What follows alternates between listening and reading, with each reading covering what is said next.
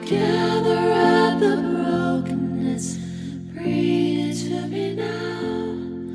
The fragrance of those promises you never dared to vow.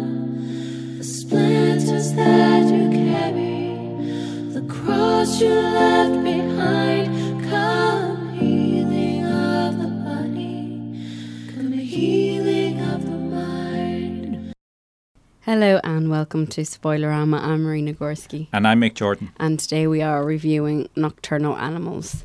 Now, can we even summarise the film? Like, how do we? I don't know. It's very hard because I think once this podcast, I'm looking forward to the end of this podcast so we can talk about it properly. Yeah. Well, not properly, of course we're doing it properly. But because there are The certain spoilers, aspects of it that I really want to talk about. Because I went in completely ignorant to the film and you did too, I think. Well, not completely ignorant. I knew who was in it, and I've seen the trailers loads of times in the cinema. Oh, I hadn't seen any trailers. Yeah, I had seen trailers, and I remember one of my friends telling me she saw it, and she said it was you either have a like you said, polarized. Yeah. Like it would be either so shocking in a good way or shocking in a bad way. Is it a love it or hate it? Yeah, thing? yeah, but well, like you'd either be like when I went with Mr. Marina Gorski, he came out confused with the ending. He liked it, but he came out confused, and I think some people were confused and some people got it. So you either got it or you didn't, kind of thing. Right. Well, overall, of the film itself, would you love it or hate it? Love it, absolutely love it. Right. And, well, I would agree. I mean, I loved it too. I thought it was exceptionally good film, and I went in expecting it to be. So, because this is what everyone was raving about, and it's one of these films which just oozes quality before you go in. The cast are so excellent. It's the very fact that it's 16s rather than 15A or anything like that. This means it's a film for adults. Yeah. So it's going to be serious and proper dealing with subjects. And I did feel, and this isn't really a spoiler, but we won't say what it is, but the opening scene of the film is quite shocking and graphic and disturbing, but it's meant to be. Like it's sort of saying to yourself, well, you're at fault if you find this disturbing. Yeah, sort of thing. and That I was loved really strong. that. That was one of my favourite bits. Even Mr. Marino Gorski next to me, he was like, "Oh, here, what is this film?" And I said, "John, just." Oh, John. I literally said, You've given away his name. You've Lady Voldemort. Well, John, fuck it. John just said to me, I said, well, John, just let go. Like, just Yeah. get into that is it the thing you have to because- do with that. Because yeah. it is something like, oh, Jesus, or something Yeah, like don't that. fight And then it. if you just say no and just let it go. And it is horrible in one respect, but that's because you're conditioned to think of this as horrible. And yeah. you're going, oh, I'm dying to see the opening scene Well, there. not only horrible, but it's unusual because you would never see it, that kind No, of thing, I don't think I especially in ever the have. cinema. Well, certainly not in Hollywood cinema. Yeah. I would expect it certainly in more European cinema, certainly in French cinema. But I think if it was a French film, they would do it to shock. Yeah. I've seen things like that in French cinema, not quite that graphic, but graphic scenes that are done and you just know they're doing it just to be disturbing and so on. This isn't necessarily, it is a shock at first, but Yeah. then the whole point of it is to say, why are you shocked by this? Yeah, and also I think as well it was very shocking for the rest of the film, for like to ease you into the rest of the film. Yeah. You know what I mean? Because I felt like, even though you're not supposed to, but it goes on for a very long time. The The film? opening credits. Oh, the No, opening credits, yeah. With that scene, and because it was such a film that was like very well, people were expecting this film so much, waiting for it to come out because everyone wanted to see it, was intrigued by it, and then when you're there with loads of people in the cinema and all that scene is going on, you do feel uncomfortable because you don't know how other people are reacting to it, and you don't know how you should react to it, and then as I said, you just have to let go. Yeah. And just get into it. That's it. And I mean, people are probably confused now because we're nearly 5 minutes in and we haven't discussed anything about what the film is about. And I'm deliberately trying to avoid saying what the film is about, because I did, as I said, I went in knowing nothing about it except the cast, and not even all the cast. Just I particularly knew that Amy Adams was in it because she's on the posters and everything like that. But because it was so highly recommended and highly reviewed, this is the quality film of the year and so on, that I said, no, I'd rather just go in and expect to see a good film, which is exactly what I did. And it's the sort of film. There's no need to tell you about it because you would go and see it. Yeah. I would compare it to something like, what's the one with Kevin Spacey? American Beauty. American Beauty. Yeah. Did it remind you of that? I don't think it's similar. It's film, but in its dark ways, kind of. It's that sort of quality of film. Yeah. But it also, like, because of the plot and because it of the visuals of it and then the characters, it did. I was thinking, my God, this is what Girl on the Train should have been. All right. This is what, after reading the book and all that, this is that level of darkness and of mystery. Of you literally you didn't know what was going to happen the whole film. You literally did not know. And that's why I'm saying not to say too much about it, because some of it is you couldn't predict it. Terrifying. Yeah. At times, yeah. So and you're just going, what the hell is going on? And also as well, some of it is you predict in your head because you're used to these tropes and ways in films of it's going to go this way, and then say because this is the way it should go. Yeah. And then it might, and then it mightn't. It don't know. It's just. But it kept playing with that, like it was going in that direction, and then it changed, and then so in your head you just didn't know, and that's what I think Girl on the Train should have explored, like done that. But anyway. Well, I would say, I don't like to interrupt, but I would say even because I'm reading Girl on the Train at the moment, having seen the film and not liked it, Girl on the Train is a thriller in itself. This isn't. This is much more than that. This is a character study. Yeah. It's very much about character. But Girl on the Train is that as well. I don't know in what part you're in, but it does explore that because it's supposed to, at the end, shock you and make you confused and all that stuff, which Nocturnal Animals did as well. You're just... Throughout the whole film, you think you know the characters, but you don't. Yeah. You know, like, it's supposed to deceive you in a way. Like, I don't know how to explain it, but it's just you don't know. You know nothing of the film. That's the thing. Yeah. You literally, throughout the whole film, until the end, you know absolutely nothing. You don't know which way it's going to go. Yeah. So, and did you like, because I liked this, on that regard, the whole way it was framed, in that it's a story within a story. Because Amy Adams is reading a book written by her ex-husband. Now, I will say that much about the plot. So the film is basically about the story of the book and the story of the present day, her life as she's reading the book. And the cutting back and forth between the two was excellent. And not only that... At no point was I going, oh, damn, or something like that. Yeah. No, and not only that, but that's the thing. At some points, I was just so into it. I took myself out, like, of the story, and I was like, oh, my God. I was literally sucked into this. I didn't even... Like, you're so unconscious that you're in a cinema when you're watching that film. So wrapped into the film. Yeah. And I was like, oh my God, this film is just amazing. It like, last year's film was The Revenant, best film of the year. I think this is like the best film of the year up until now for me. Not comparing it to Julieta, because I think they're two completely different films. But I think compared to all the other ones that everyone was expecting to be great and all the big Hollywood films or whatever, this for me was the film.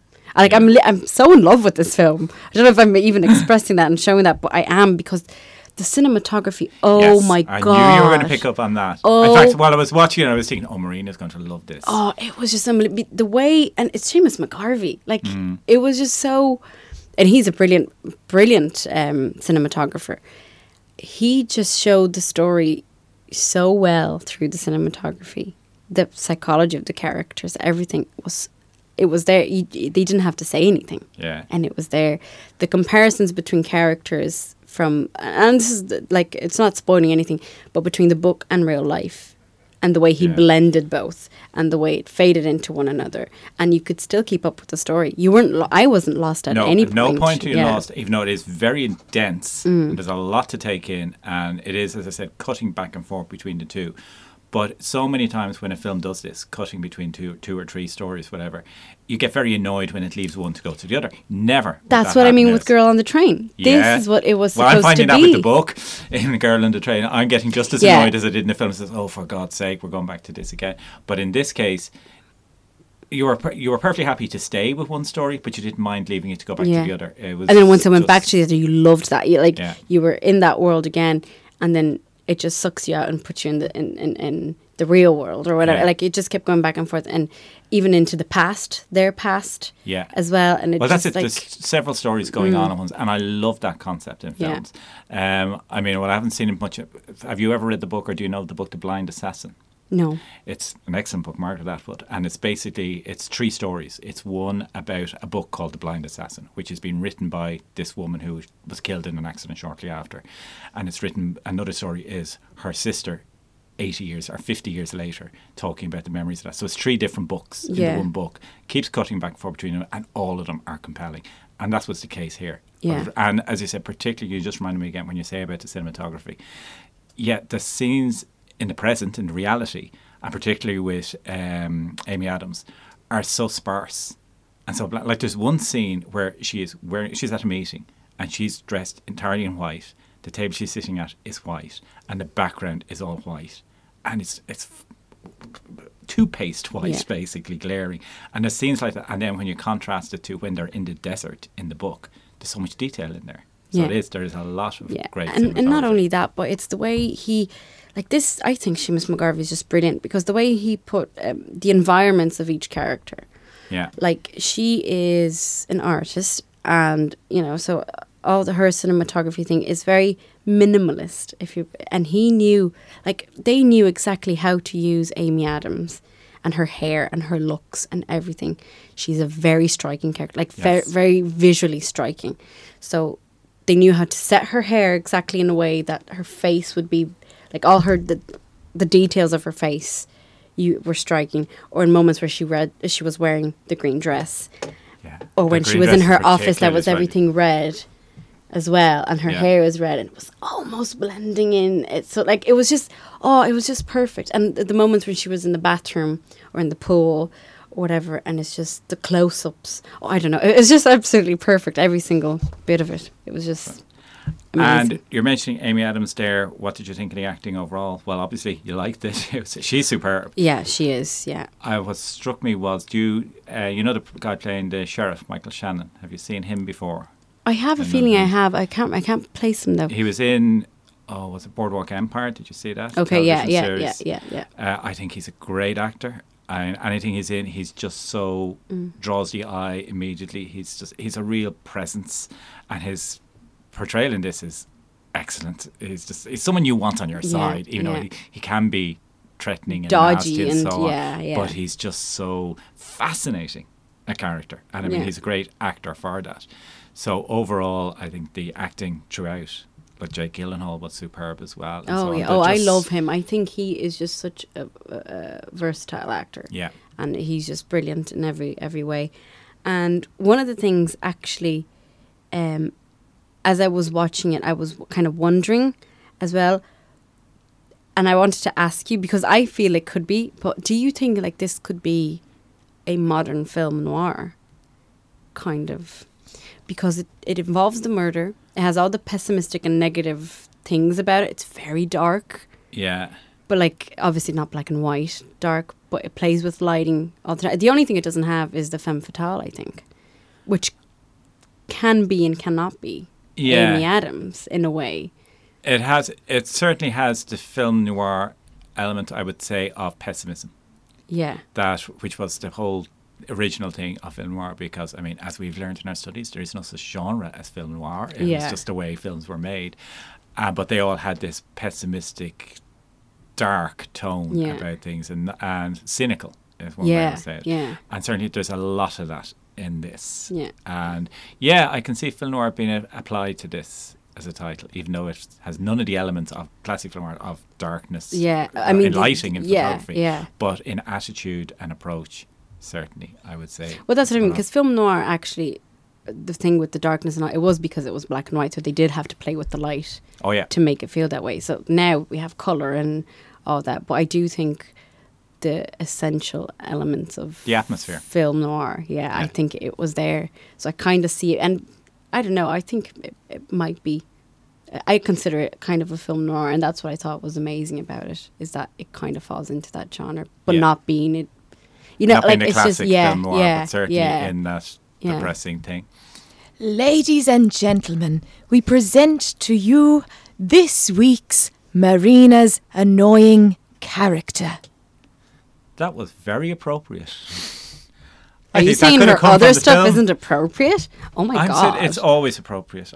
I'm amazed every week You're at so how she racist. does it. Racist? Chuck, I just What wanted is to- the thing? Charlotte is... If you guys don't You know, just don't have an annoying character and you're just trying to cover it, aren't you? That's exactly what Yeah, it because is. I was thinking that No, throughout the I film. do how have could an you- annoying Oh, you do? character. I do. No, It's it's an annoying Michael. character. Mick. Oh, I'm the annoying character. Which Michael Right. do you think it was? You're scraping the barrel with annoying characters here now. You had what's it, Hugh Grant when he wasn't even in the film. You've had Margot Robbie's hair. So what have you to come up with now? Me. No. All right. It was that well, she was very little in the film, like wasn't there as much. But Isla Fisher. Really? Yeah, Do you not like Isla Fisher at No, all? I in the do first like place? Isla Fisher. Okay. I really What liked else her. was she in? Now You See Me. I Haven't really seen that. okay. Well, I really I've liked seen her her there. before. Yeah, I really liked her there.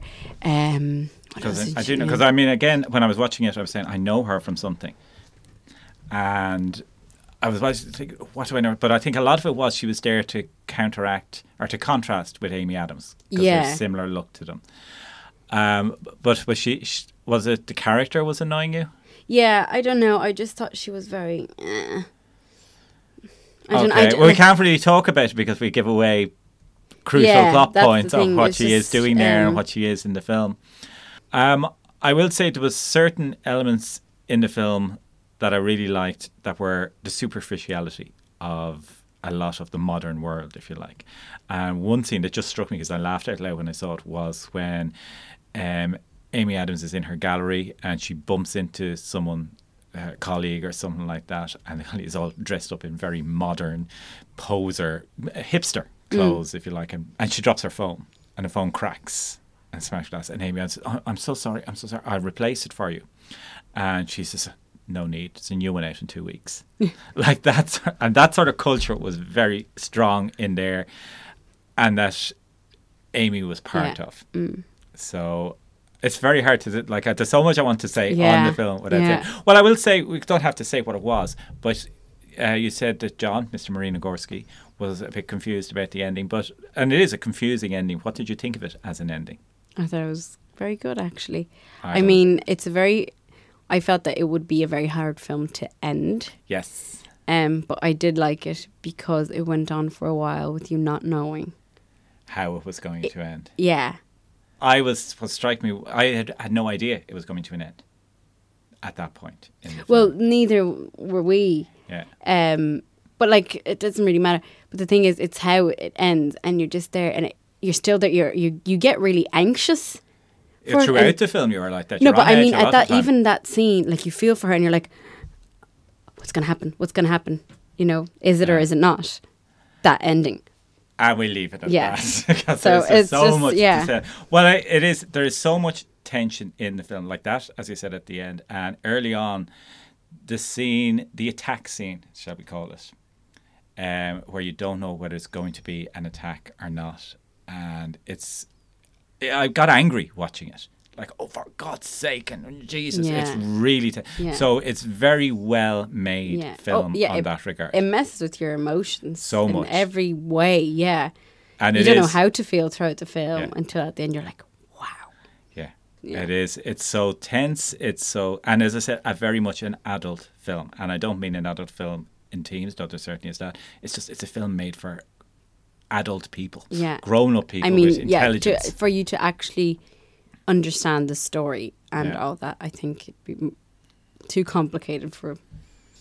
And it was- like, even if my brother went to see it, I think and he's 16, I think it'd still be not that he's dumb or anything, but it's a film that needs so much of you, like attention wise. Yeah. Oh yeah, you have So- to participate basically in the film, and I mean, given what's happened of late, it's heartwarming that a film like this can come from America. Yeah. There is still an intelligentsia in there, we shall say. What would you give it any points? I will. I will give it Would 100. you give it any points? Of course, you're going to give it points. It's brilliant. Okay. That for me was the film of the year. And I would give it 5 stars. I wouldn't necessarily say it's film of the year because I still am loving Neon Demon. I just was really blown away by that. But I haven't this seen that. you Yeah, I have need to see that now. That's the same guy from Drive. Yeah. Yeah. Right. So- Yeah, I need to see that. And it's very much like, this is one thing I would say. While this is very visual and a film that needs to be seen in the cinema, it's very much a writer's film as well. It's a very good story. Whereas Neon Demon, yeah, good story film, but it is the whole visual cinematic experience Yeah. of it, I would say. But I'd still give this 5 stars. That's my No, he review. came up with stars because he couldn't take it that I was given scores and he wasn't. So he came up with Yeah, stars. I felt demeaned and Yeah, less, I bet you less of a did. person, and I just had to grovel my way up to 5 stars. Right. Anyway, okay, we'll leave it at that. So please next do. week. So thank you for joining us, first of all, and be sure to listen next week. Well, we will have. I don't understand that. Barney. Well, I know that. That's what I'm going to say. Oh, sorry. You literally interrupt me to tell me to say what I was saying already. I know. I'm so bad at this.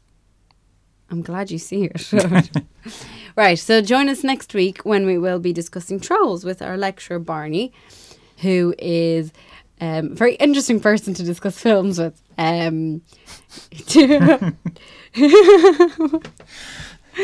Yeah, so join us next week.